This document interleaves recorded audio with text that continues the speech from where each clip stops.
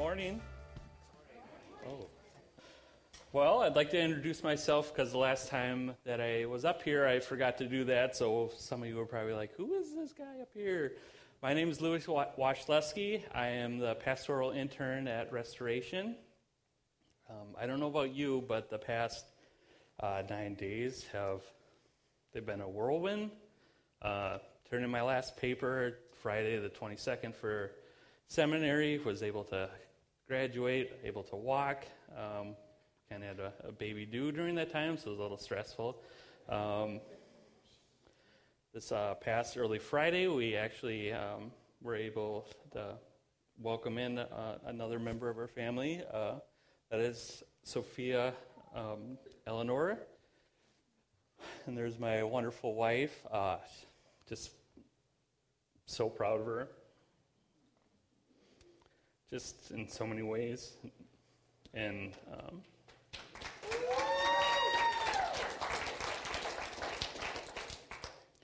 so, yeah, like, one thing that seminary needs to do is actually put their spouse's name underneath the graduate, because there's no way that I would be able to do that without her. So, with a little one and a toddler, sleep is... We used to be good friends, but right now we're not on speaking terms. So, and it kind of reminds me of when my son Zach was born. He had trouble sleeping, so first couple of nights I kind of just held him while my wife could sleep. And what I would used to do is I'd watch movies, so I'd watch different genres. But one of the things I always came back to was Disney movies. You know, the early 90s ones, the really good ones, like Aladdin, Lion King, Little Mermaid. But the best, Beauty and the Beast. Come on, yeah, Beauty and the Beast. What I liked about Beauty and the Beast, had great songs, characters are fun, there's tension, and kind of going along with the story, you have Belle. She's the main character, really smart, loves to read. Her father's an inventor, and she's kind of odd for the other people. And kind of going along with the story is her inventor father goes off to this inventor's fair, and he gets lost, and he stumbles across a castle, an enchanted castle, if you will. So he ends up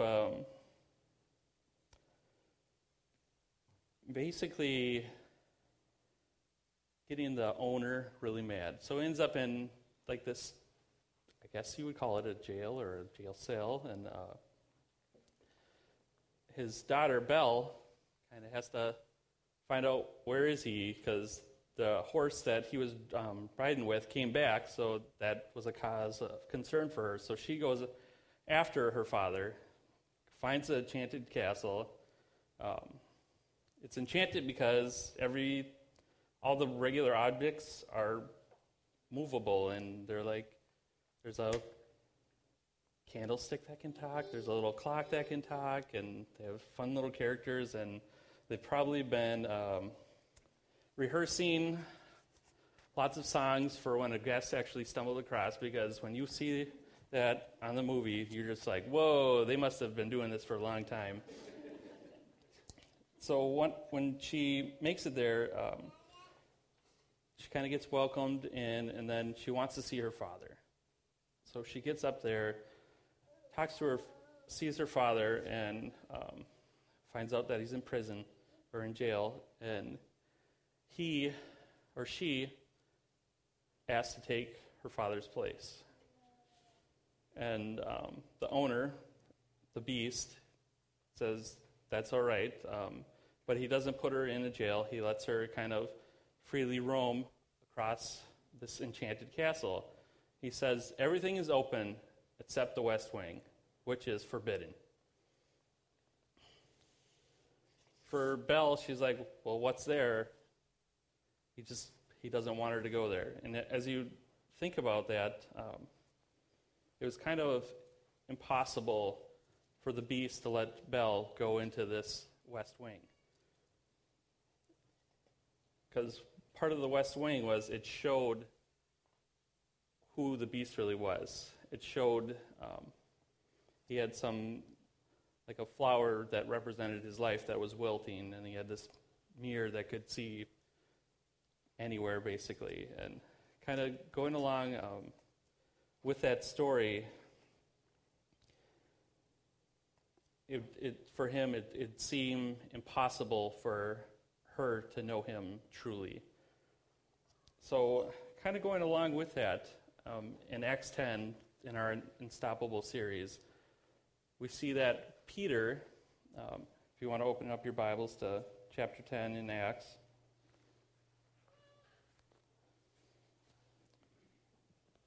I need to get a smaller Bible. This thing's heavy.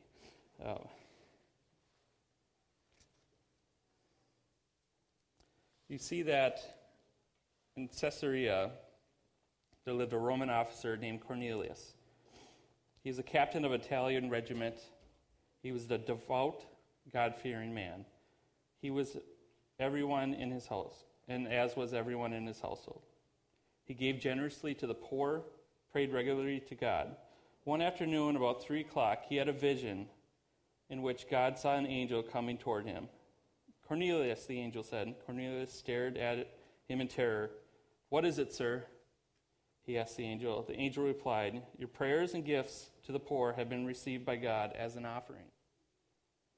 Now send men to Joppa and summon a man named Simon Peter. He is staying with Simon, a tanner who lives near the seashore." As soon as the angel was gone, Cornelius called 2 of his household servants and a devout soldier, one of his personal attendants. He told them what had happened. He sent them off to Joppa. The next day, as Cornelius' messengers were nearing the town, Peter went up to the flat roof to pray. It was noon, and he was hungry. But while the meal was being prepared, he fell into a trance. He saw the sky open. Something like a large sheet went down by all 4 corners. In the sheet was all sorts of animals, reptiles, and birds. Then a voice said to him, "Get up, Peter. Eat, kill, and eat." "No, Lord," Peter declared. "I have never eaten anything that our Jewish laws have declared impure or unclean." The voice spoke again, "Do not call something unclean if God has made it clean." The same vision was repeated 3 times.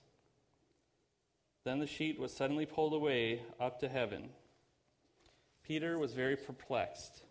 What could the vision mean?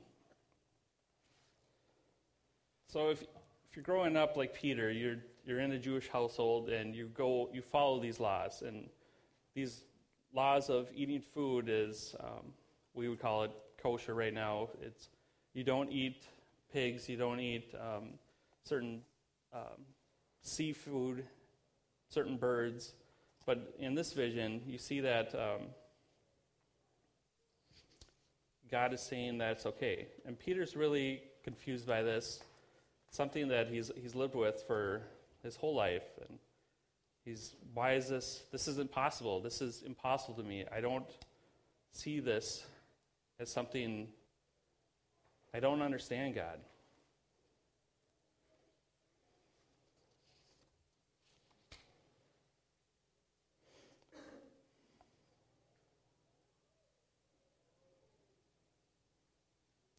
Peter must have thought all these things that he just saw, which were kind of part of the Levitical laws in chapter 11 in Leviticus, that he shouldn't eat.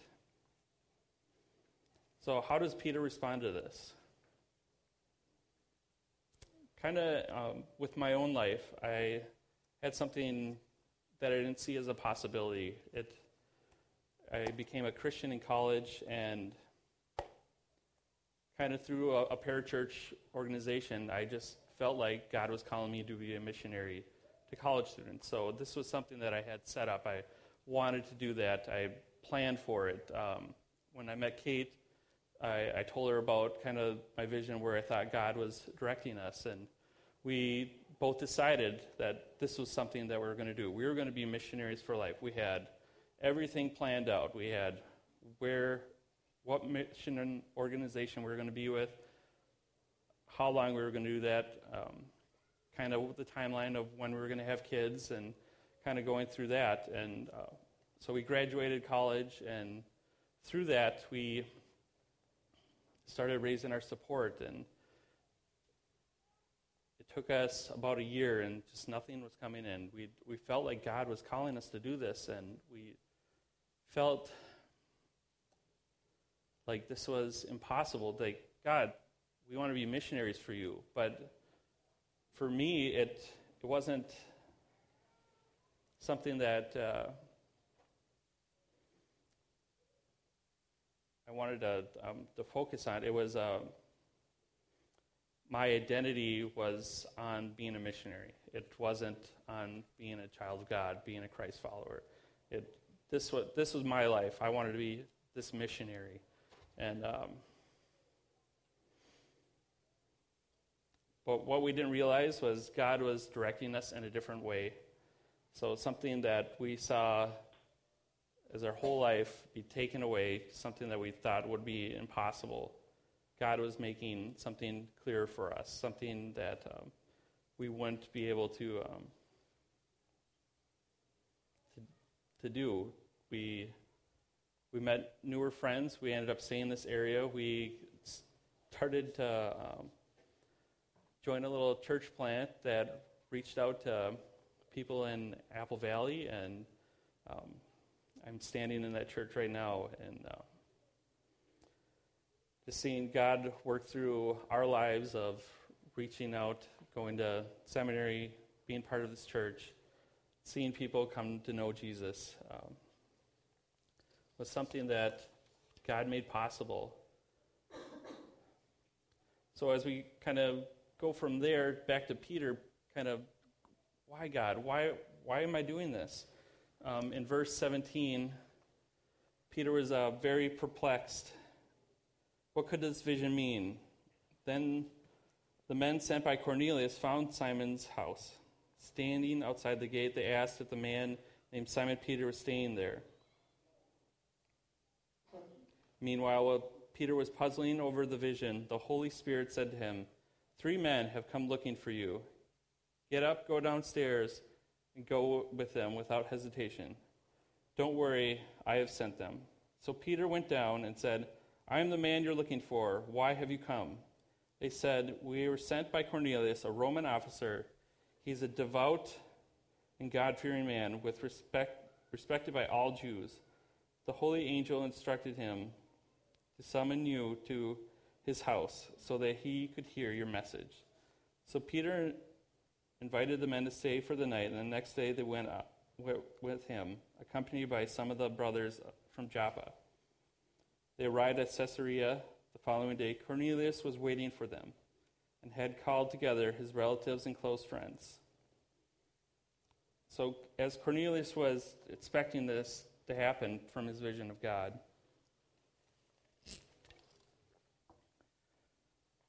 he invites all his family members. You see this, it's almost like a crowd in his house. As Peter entered his home, Cornelius fell to his feet and worshipped him. But Peter pulled him up and said, stand up, I'm a human being, just like you. So they talked together and went inside. Many others were assembled. Peter told him, you know it is against our laws of a Jewish man to enter a Gentile home like this, or to associate with you. But God has shown me that I should no longer think of anyone as impure or unclean. So kind of going back to Peter's original vision of this food that he didn't understand, you see that God was opening this up to not only the Jewish people, but also the Gentile nations surrounding him. He was telling Peter not only preach the good word to the Jews, but also the Gentiles, to reach out to them. So taking something that Peter felt in his heart as a Jewish man and breaking that open, taking that away, opening the kingdom up to other people.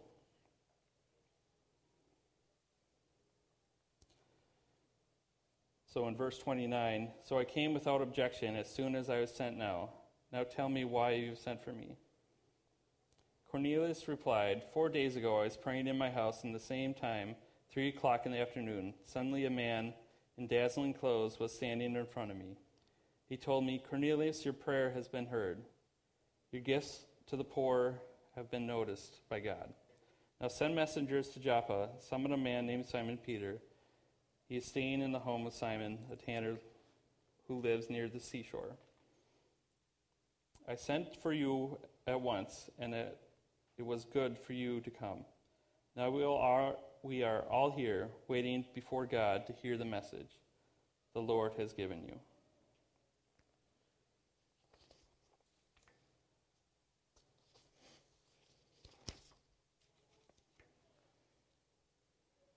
Then Peter replied, I see very clearly God shows no favoritism. In every nation he accepts those who fear him and do what is right. So we see that Peter states that God shows no favoritism. It is, in the Greek, it's translated showing partiality. So God shows no partiality. It shows that God is open to all who are welcome to follow Jesus Christ. A couple weeks ago, Rob talked about the eunuch in Ethiopia who is welcomed into the kingdom of God. We see a Jewish leader who is intending to take out all the Christ followers and destroy what they believe in. And he was met with a vision. He made a complete 180 from where he was. He did the exact opposite of what he was trying to do. Some call him Saul. Most of us know him by Paul.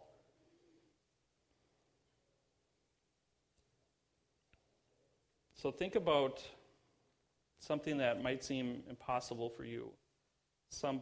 Reaching out to someone that you couldn't imagine becoming a Christian. Someone you couldn't ever see that happen.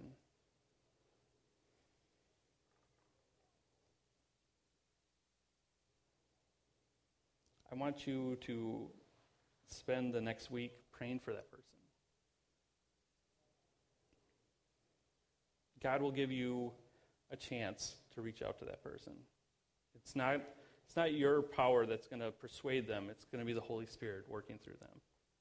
You're going to have this chance of seeing this person hear the good word. God will work in their lives.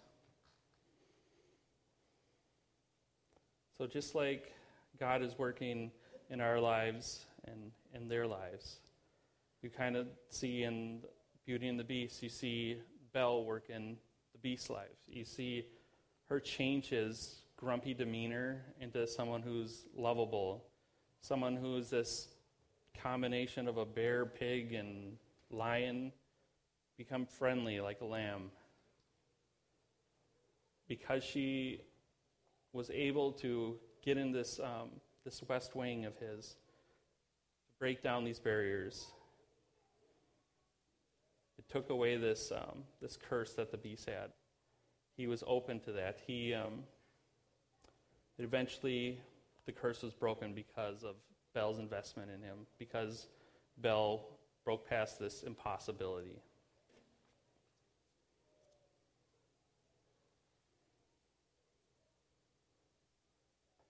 So as we reflect on this and pray,